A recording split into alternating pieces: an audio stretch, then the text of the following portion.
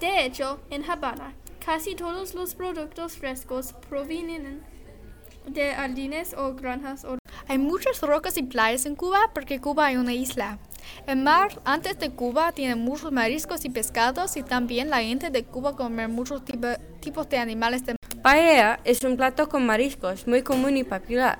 Tiene arroz, pollo, pescado, los mariscos y mucho más.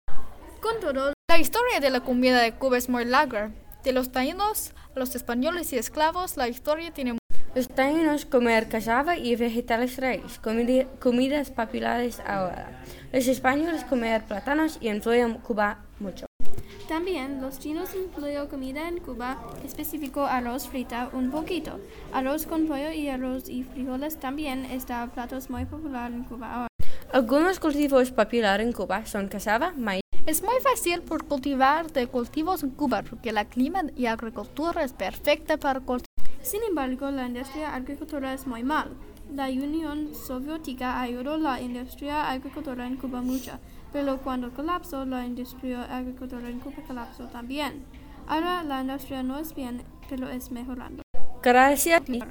Los taínos comer cassava y vegetales raíz, comidas popular ahora. Los españoles comer plátanos y influyen.